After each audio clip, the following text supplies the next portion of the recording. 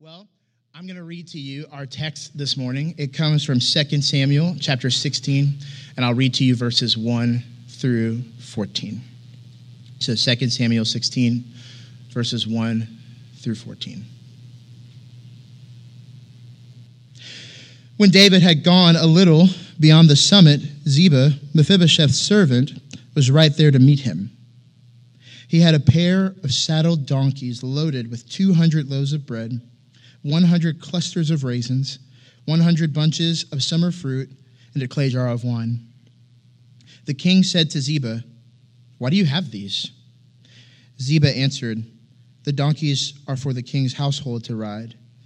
The bread and summer fruit are for the young men to eat, and the wine is for those to drink who become exhausted in the wilderness." "Where's your master's grandson?" the king asked. "Why, he's staying in Jerusalem," Ziba replied to the king. For he said, "Today the household of Israel will restore my grandfather's kingdom to me." The king said to Ziba, "All that belongs to Mephibosheth is now yours." "I bow before you," Ziba said. "May I find favor with you, my lord the king." When King David got to Bahurim, a man belonging to the family of the house of Saul was just coming out. His name was Shimei, son of Gera, and he was yelling curses as he approached. He threw stones at David and all the royal servants, the people and the warriors on David's right and left. Shimei said as he cursed, Get out, you man of bloodshed, you wicked man. The Lord has paid you back for all the blood of the house of Saul, in whose place you became king, and the Lord has handed the kingdom over to your son Absalom. Look, you are in trouble because you are a man of bloodshed." Then Abishai, son of Zeruiah, said to the king, "Why should this dead dog curse my lord, the king? Let me go over and remove his head." The king replied, "Sons of Zeruiah, do we agree on anything? He curses me this way because the Lord told him, 'Curse David.'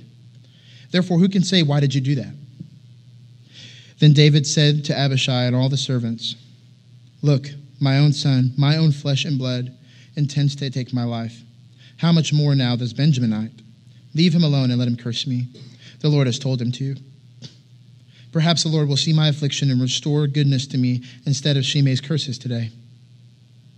So David and his men proceeded along the road as Shimei was going along to the ridge of the hill opposite of him. As Shimei went, he cursed David, threw stones at him, and kicked up dust. Finally, the king and all the people with him arrived, exhausted, so they rested there. So we are continuing in this series on the life of David, and right now we are looking at a point in David's life where after he had established the kingdom, he had unified the kingdom under his throne, both the southern portion being Judah and the northern portion Israel, and he had subdued their enemies. All is going well. Then we have the famous story of David's fall, whenever he took Bathsheba and he had her husband Uriah slain on the battlefield. And then God's judgment is pronounced upon David because of his sin. And then as we go forward in 2 Samuel and looking at the rest of David's life, we see how God's words of judgment and of consequence for David's sin are proven true, how he experiences this. We see the downstream effects of his sin in his kingdom, in his household, and in his family. And one of the first ways that we see that is with the rebellion of his son Absalom, which is the episode that we are looking at now. Absalom was a son of David who rebels against David. We saw this last week through years of scheming and waiting for the right moment to try to take the throne from his father. Now, whenever David learns that Absalom intends to take the throne and he is coming with an army, instead of facing his son in battle, he decides to flee the city. And as he goes out on his way, he meets these various different characters. And that's what we're looking at this morning. As David is fleeing Jerusalem, he is going out into the wilderness to find a city where he can have refuge. He encounters these different men. He encounters a man named Ziba, we'll look at, another one named Shimei, and what he experiences with them. What we need to remember as we look at this portion, and especially this chapter in David's life, is that here we have God's chosen king who has been rejected by his people. Not just rejected by his own son, Absalom, but also by the majority of Israel going along with Absalom instead of remaining true and loyal to David, the king that God had chosen for them. He is God's chosen one. He is God's anointed king, but the people rebel and the people reject him as king. As we look at this story and all of these stories, it's important that on the one hand, it's good to look at David as an individual, the choices that he makes and the way that he acts and what we have to learn from that. But importantly as well, we need to make sure that we keep in mind the office that David is fulfilling as God's chosen king and see him primarily in that light so that we can understand the relevance of it to us today. So remember, look at David in the light of his office as God's chosen king who's been rejected and not just simply as an individual. And we'll learn about what it means whenever we rebel against God. We're going to look at just two different sections of this chapter. I originally intended to look at the entire chapter, but I felt like there was plenty enough for us to just look at the first part of it. And so that's what we're going to do today. We're going to look at the opportunist, being Ziba, and then we're going to look at the rejected king, David, and that portion with him and Shimei, who was hurling curses at him. So we're going to look at Ziba, the opportunist, and then David, the rejected king. So the chapter starts off, David is making his way through the wilderness. It says that he climbs a summit, and there, outside the city, he encounters Ziba. Now, if you've been with us in this series for the past couple of weeks, then the name Ziba might be familiar to you. You might remember it. Ziba was the servant of a man named Mephibosheth. Mephibosheth was the last remaining person of the household of Saul. He was actually the son of Jonathan, Saul's son, so he was Saul's grandson. And after David had come to the throne, he is reigning in Jerusalem. He defeats his enemies, and he is sitting securely on his throne. He looks around and he says, is there anyone left of the house of Jonathan that I can show kindness to? Because he had made a covenant with Jonathan, despite Saul, Jonathan's father, and his intention to take David's life. David and Jonathan had a close friendship. They had made a covenant together that they would remain loyal to one another and that David would show kindness and the love from this covenant to Jonathan's households forever. And so after he becomes king and he sits on his throne, he intends to fulfill that covenant. And so they find this man named Mephibosheth. He was a cripple. And earlier, whenever he was young, he had been dropped and it damaged his legs, and he was crippled ever after that. He couldn't walk. And so you have this crippled grandson of Saul. He is brought to David, and along with him, his head servant, a man named Ziba. And in that episode, it's a beautiful story. If you want to go back and read it, David shows kindness to Mephibosheth and to Ziba by giving him all that once belonged to Saul in lands and in servants and in livestock and in wealth. He had a place in David's household forever, and he always had a place at David's table. So now we see Ziba again, as David is on his way out of Jerusalem, and he is going through the wilderness, and Ziba comes up to him with all of these gifts. He has donkeys for them to ride. He has food and provisions for them. He has drink for them as they go into the wilderness. And David notices that Mephibosheth is not with him, which would be odd.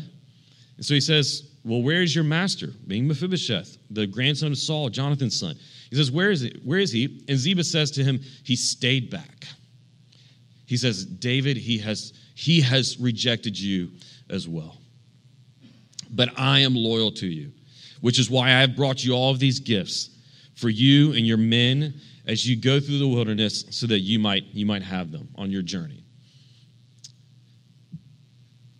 So if you were with us in that story of David showing kindness to Mephibosheth, it's shocking and it's disappointing because you ask yourself, after all of the kindness And after the love and the generosity that was shown from David to Mephibosheth, how could he also reject David now?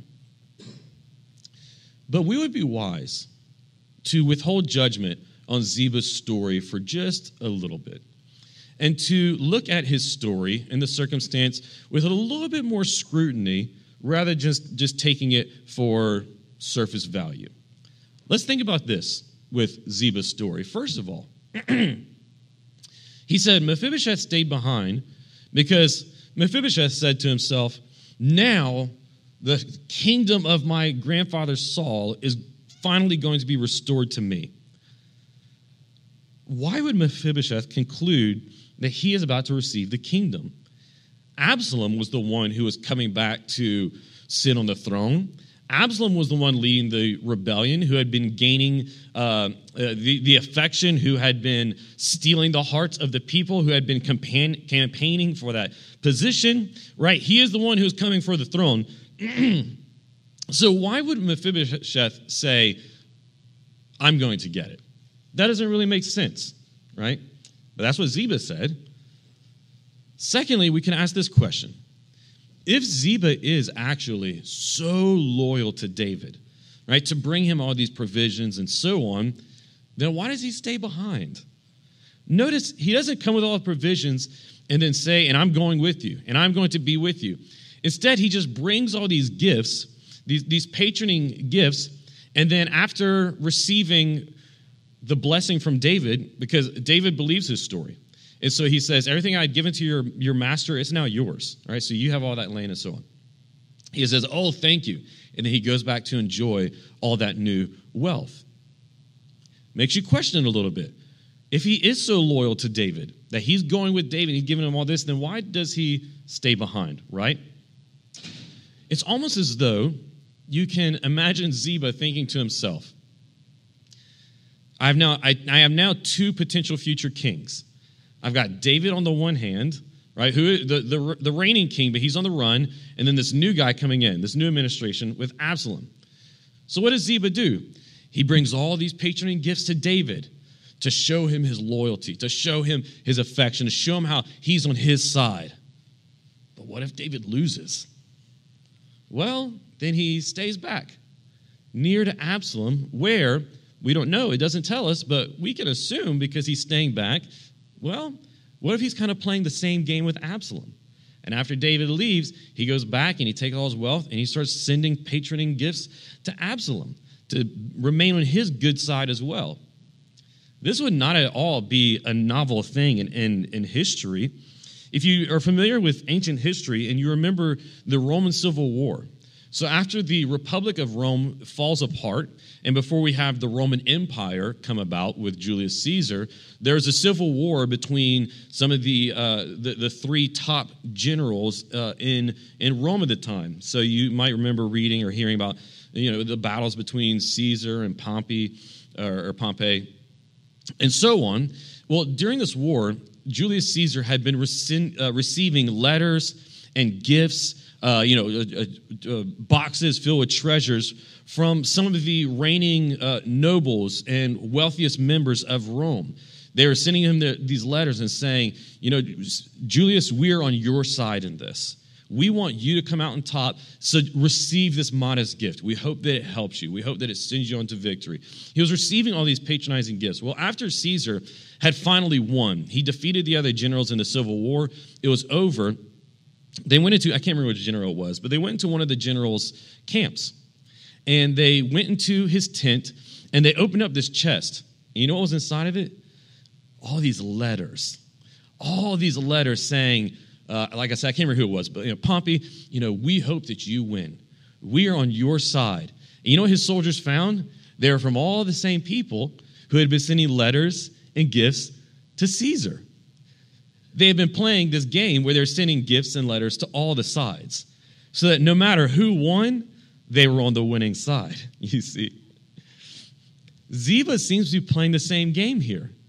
He's going to David, bringing him these patronizing gifts, telling us this suspicious story about Mephibosheth, but then he goes back and stays near to Absalom.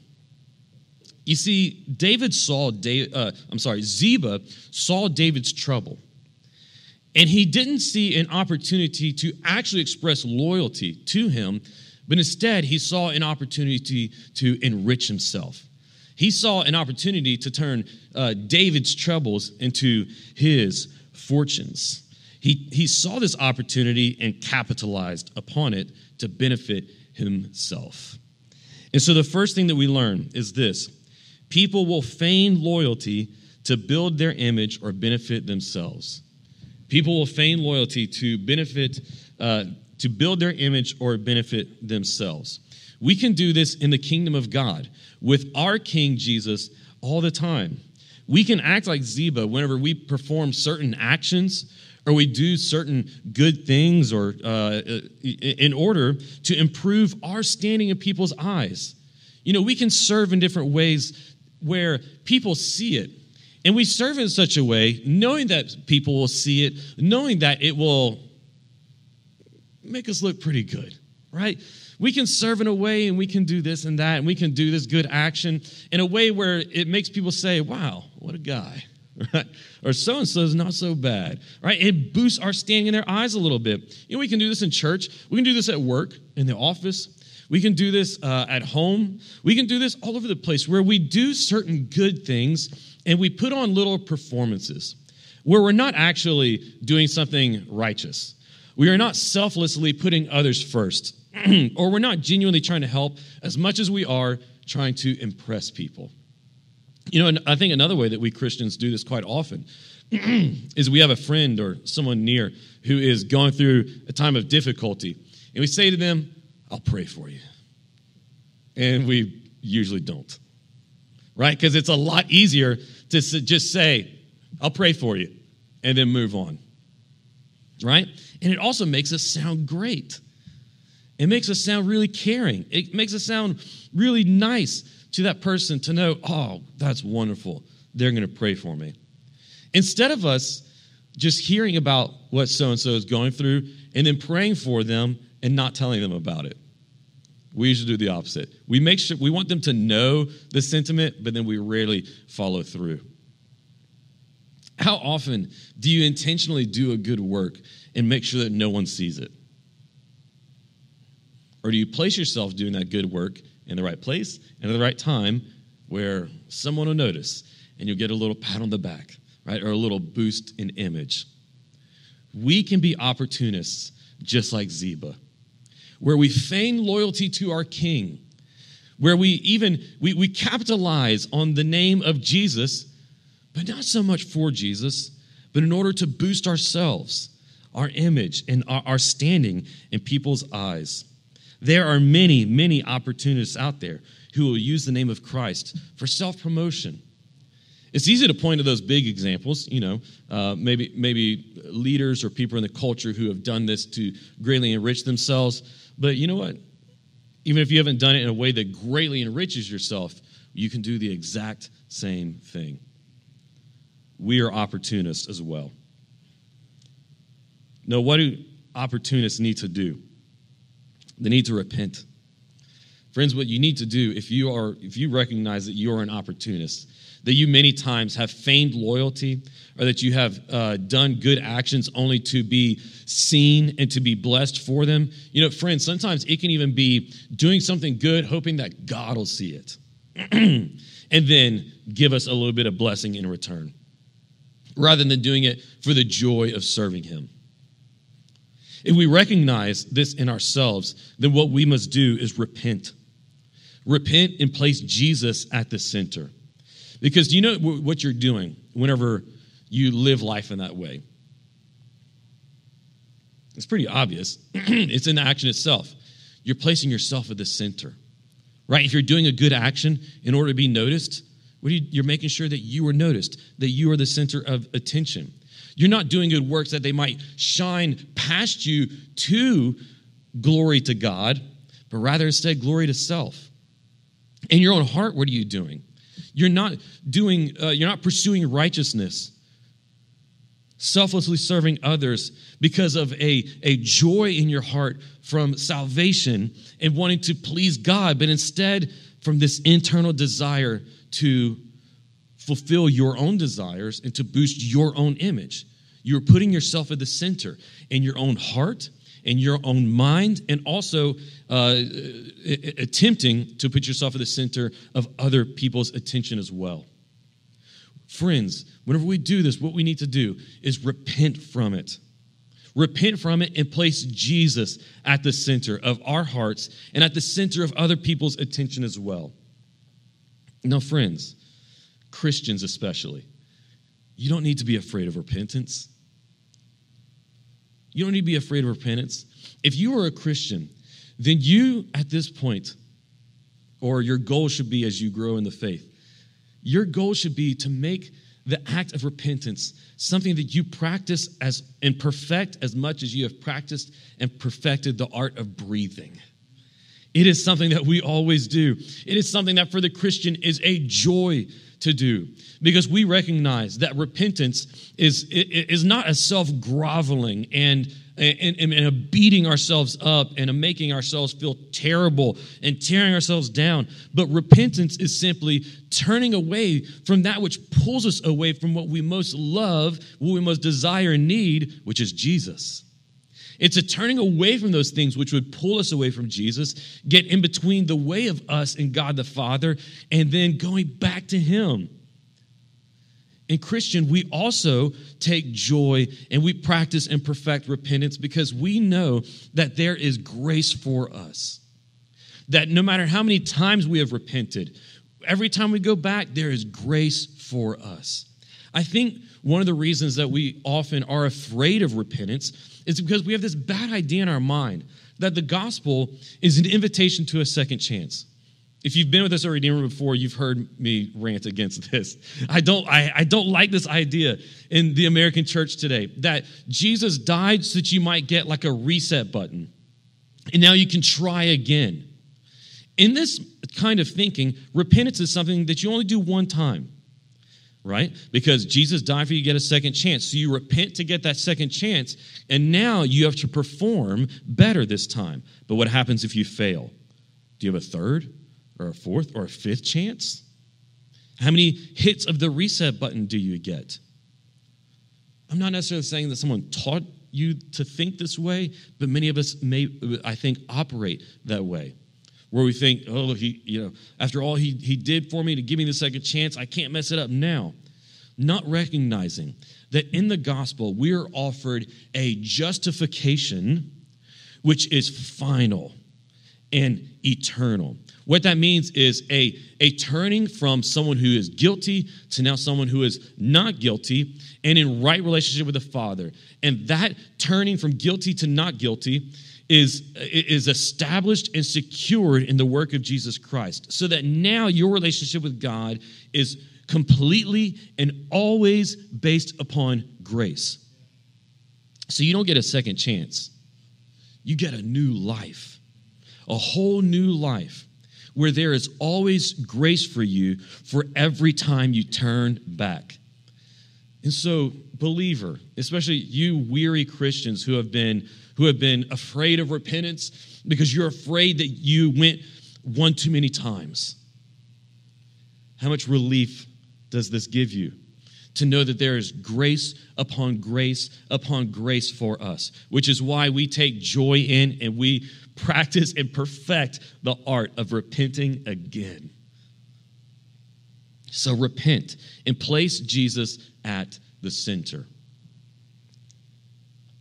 You are not made to live with yourself and your desires at the center.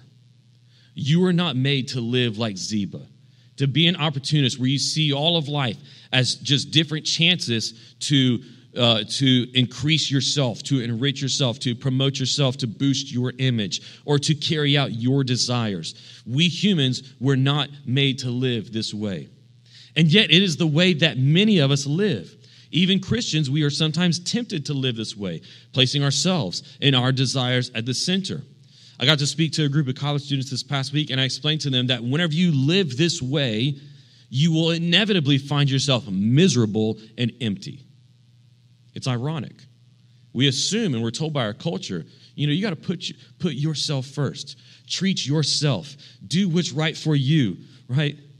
follow your own path, believe your own truth. And if you just can express the self and indulge the self and increase the self as much as possible, then that's going to be the road to the best life. And you know what it creates? People who are miserable. Look at our culture. We got a lot of people suffering. Because the more that we put ourselves and our desires at the center, the more miserable it makes us and the emptier it makes us. Instead, we were made to live on the worship of God. Just as our bodies were made to live on food. You know, we need the proteins and the carbs and the fats. It's the energy that our bodies run on. So our souls need to run on something too. Our souls needs fuel, something to live on. And it can't be the self. In fact, it can't be anything else that this world offers us. It has to be something that turns us outside of ourself, looking to something greater. No, you might look at things that are greater out in the world. There's a lot of stuff out there that's greater than you. But you know what? If it is not something infinite, then it's not going to be enough. Your heart was made to run on the worship, on the placing at the center of the infinite God, who draws near to us, who reveals himself to us, and who makes it possible for us to know him and worship him in the gospel. Whenever we turn our lives from self and look outward and place them onto God, place him at the center, and we worship him, well, then out of that worship, do you know what we can do? Then we can joyfully obey. Not because we have something to prove. Not because we have someone that we want to impress. Not because we have an image that we need to maintain or promote. But instead we obey out of joy.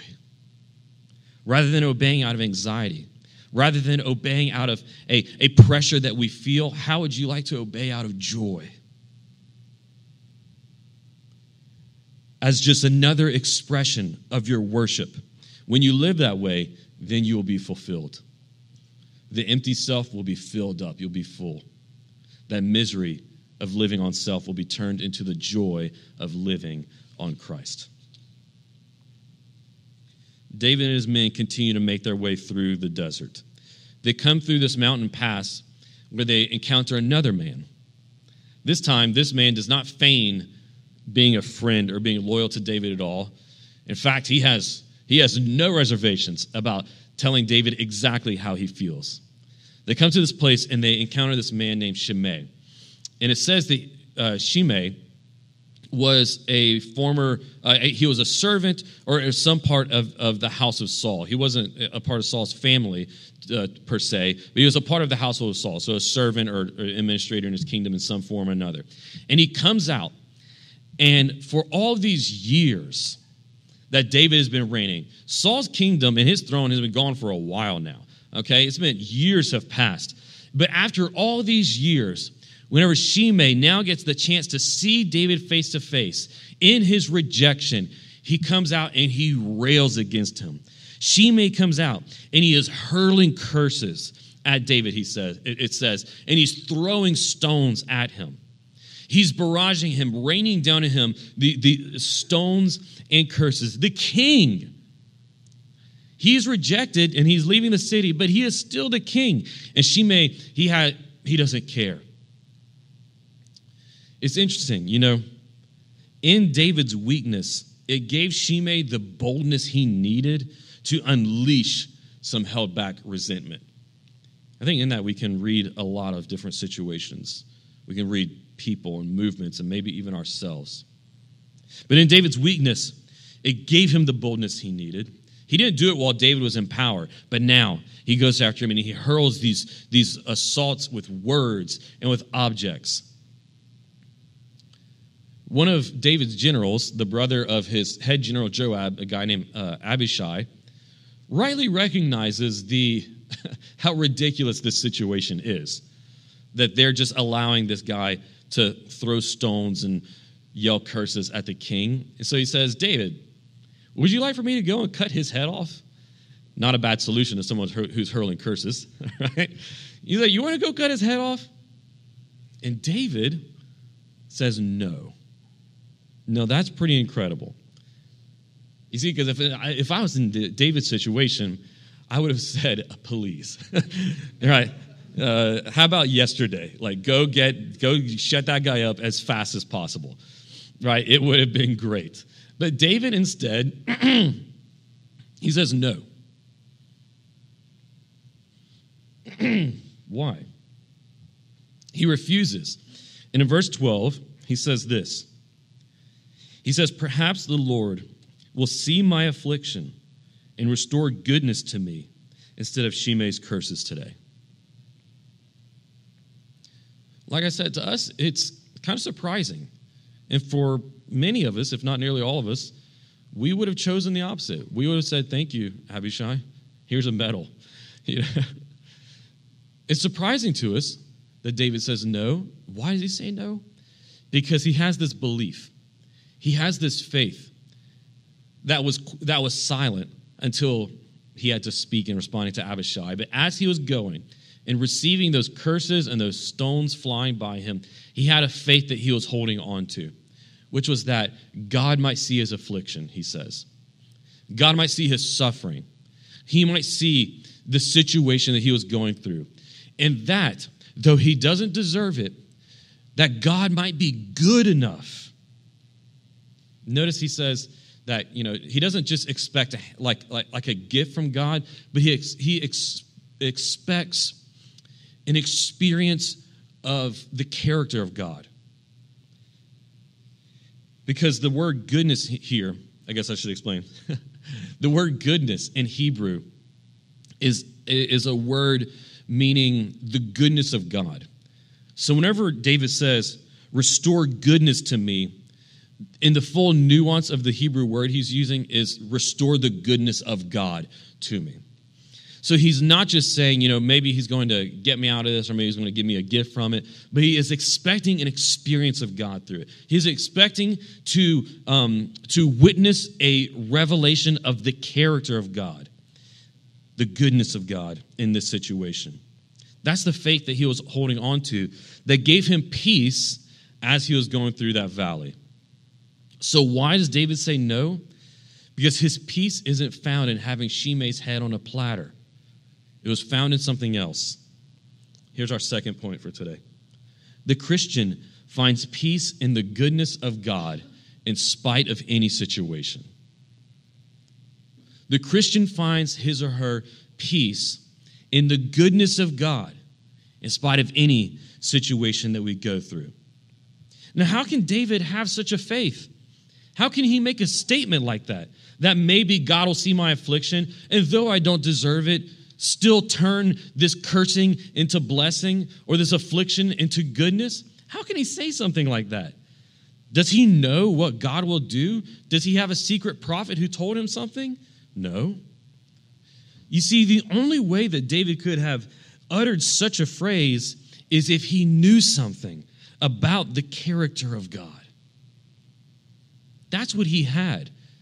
He didn't have a prophet who told him, here's how this situation is going to go. God and God himself, and through no prophet or priest, gave him an indication of how this situation was going to turn out, or if one of those stones that Shimei was throwing was about to knock him off of his donkey. So how can he have such a faith? Because his faith is rooted in what he knows about the character of God, and that he knows that he has a God who is infinitely, ridiculously good. The commentator and scholar Dale Ralph Davis says this. He says, David has a deep-seated confidence in a God of unguessable grace, who has a tendency to replace cursing with goodness. He assumes that Yahweh has this strangely wonderful way of looking upon guilt and yet returning blessing instead of curse. This is the God that David knew. He knew the God, our God as well. Our God is the God who delights in taking our afflictions and turning them into blessing. He takes the pain of our situation and he takes them as opportunities to show his goodness. That is what David was holding on to what he was hanging on to in his affliction, in this moment, and what kept him throughout the affliction quietly faithful to the Father, going through it. Furthermore, there is this. Before verse 12, you might remember from whenever Matt read it earlier, David says to his men, he says, Shimei is only doing what God has ordained or commanded him to do. David also recognizes that what he is going through in that moment is completely under the control of God. Through the situation, even though he is feeling a bitter providence, he is receiving a bitter providence, he nonetheless recognizes it as God's providence over the situation. He says Shimei is only doing what God commanded him to. And perhaps God will look upon my affliction and turn it to goodness. His peace is in the goodness of God, but his peace is also in the providence of God, knowing that even Shimei's curses and the stones being thrown at him are not outside of God's control. Even in the cursings and even in the betrayals of this chapter, God's chosen king, who had been rejected by men, shows himself to be faithful to the Father. As I reminded you guys earlier, it's important that we look at David in these stories, and we don't just see David the individual, but the office that he fulfills and all that it means for Scripture and also for our life. And in this moment, as David is experiencing a bitter providence, yet trusting himself completely to the control and the goodness of God, David is pointing forward to someone else. He is pointing forward to the ultimate king, Jesus, who was chosen by God and yet rejected by men. Jesus, who was betrayed by friends, just like David was. Jesus, who was, even as he was being cursed, and even as he was being beaten, and his body was taking the brunt of the people's rejection, even then, he knew that the situation was under God's control. Because even the rejection of the people and the whippings and the beatings and all that he went through was under the control and ordained by God. It was under God's control. Jesus received their cursings, and more than just receiving the cursings of the people, Jesus received the curse that we should have received for our sin, for our rebellion against God. Because we have been like Ziba, placing ourselves at the center of life and trying to make everyone else and everything revolve around us rather than placing God at the center. We're like Ziba. We're like Absalom, who kicks God's king off the throne in order to try to take it for ourselves. We're like Shimei, who through our actions and maybe sometimes even for some of us through our words have cursed God. Jesus received the curse that we should have received, that should have been ours to bear on the cross. But instead, he went to the cross and he took that cursing and he turned it to blessing for us. God looked at the affliction of Jesus, but he did not spare him. Jesus died on the cross. His life was given up. He looked at Jesus' affliction and he turned it into goodness and blessing poured out upon you and I. The Father turned our curse put upon Jesus into our blessing. So that now, no matter what we go through in our lives, we can know that we have a God who is in control. Whether we experience the blessing of providence, or we are sometimes going through a valley that's difficult. We're going through a storm where it feels as though we're experiencing more of a bitter providence. We can take peace in the security of knowing that no matter what we endure, God is in control. If God could be in control of the curses of Shimei, and if he could be in control of the betrayal of Judas and of the treachery of those who crucified Jesus and turned those things into blessing, if he could do that in those situations, then we know that no matter what we go through, he is in control and he can turn it into our blessing. Moreover, we know that we have a God who sees us in our afflictions And though we recognize that we have no right to petition him, that we do not deserve deliverance, and we do not deserve for our affliction to be turned into goodness, that we can yet, because he is so merciful, because his grace is so vast and deep, we can throw ourselves upon his goodness, trusting that he does see our affliction, that he does care, and that he has, as David said, an unguessable grace, a goodness which is so surprising that it might turn our affliction into an experience of God's goodness. So friends, let me ask you this as we close. Do you find your peace in the goodness of God? It's so easy for us to start finding our peace in other things instead.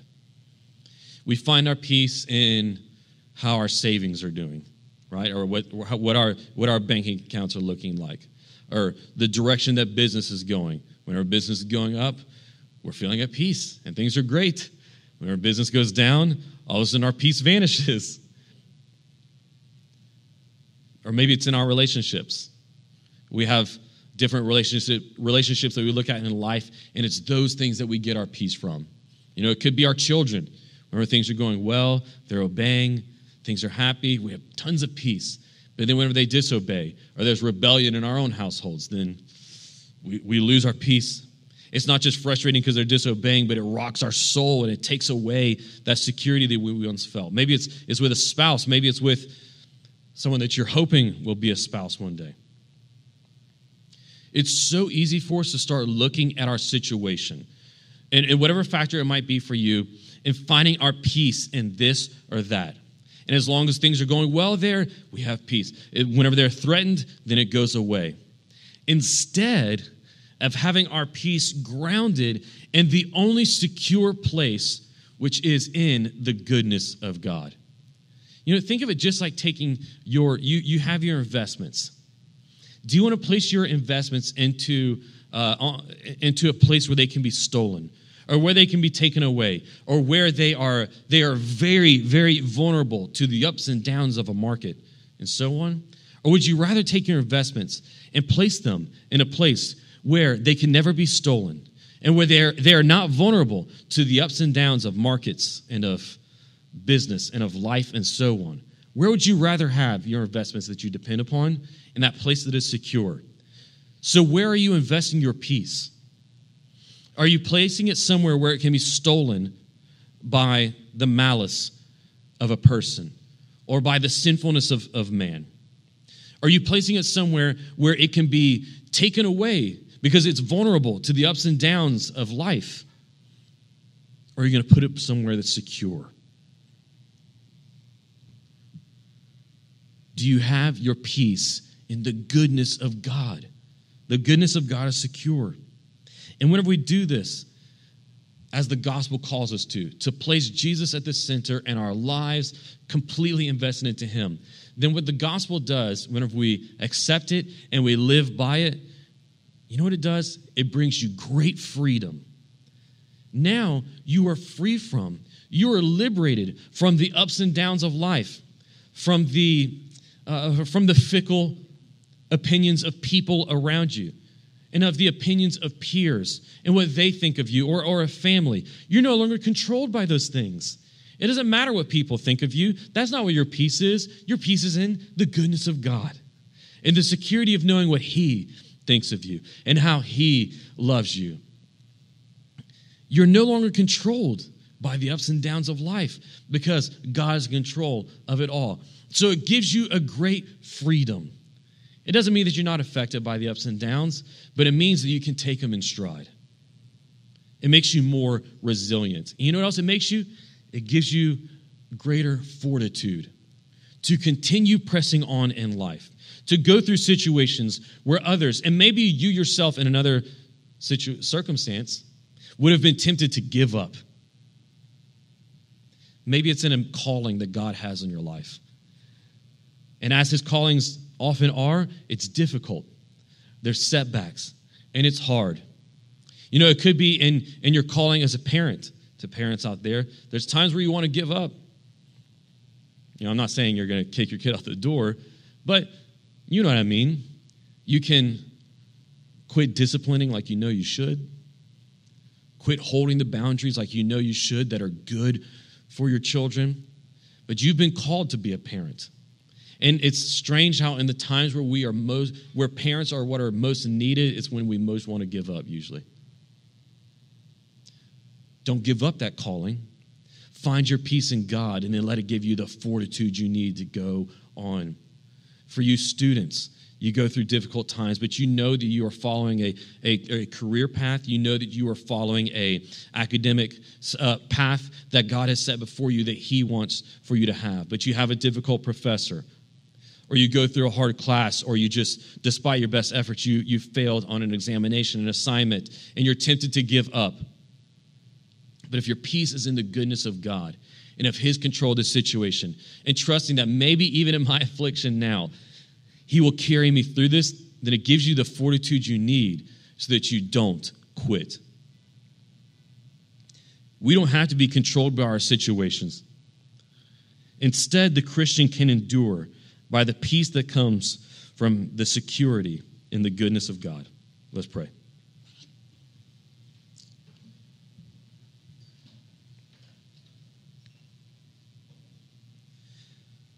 Father, I confess that I'm often Ziba and that I've been Shimei, that I've been Absalom, that I have been a rebel, I've been an opportunist, and Lord, I've cursed you with my actions. And so I thank you that you have grace for people like me, that you have mercy, vast and deep, great and infinite enough to wash away all my sin. Lord, I thank you for the cross, that your chosen king, though he was rejected by men, rejected by us, still endured and stayed faithful to his calling, to swallow up what should have been our curse and instead turn it to blessing for us. Lord, I pray that we would all in here this morning receive that blessing, the blessing of our sins being forgiven, of our rebellion being forgiven, of our times of trying to place ourselves at the center being forgiven, that you would give us the grace and the gift of repentance and faith so that we would turn away from those things that come between us and you, so that you would take away the heart of stone and give us a heart of flesh, that you would take away the spirit of a rebel and give us the heart and spirit of a child, of a son and daughter, for whom it is a joy to obey you. Father, I ask for that blessing for all of us here this morning, so we might go forth in life obeying, not out of anxiety, not doing good works because we have something to prove, but doing it because it is a joy to do for you. Bravely enduring and persevering through every situation and facing any storm because we have our peace in a place that is secure that the world doesn't know and cannot comprehend, which is in your goodness. Father, we praise you and we thank you for the blessings of the gospel. In the name of our King Jesus, we pray. Amen.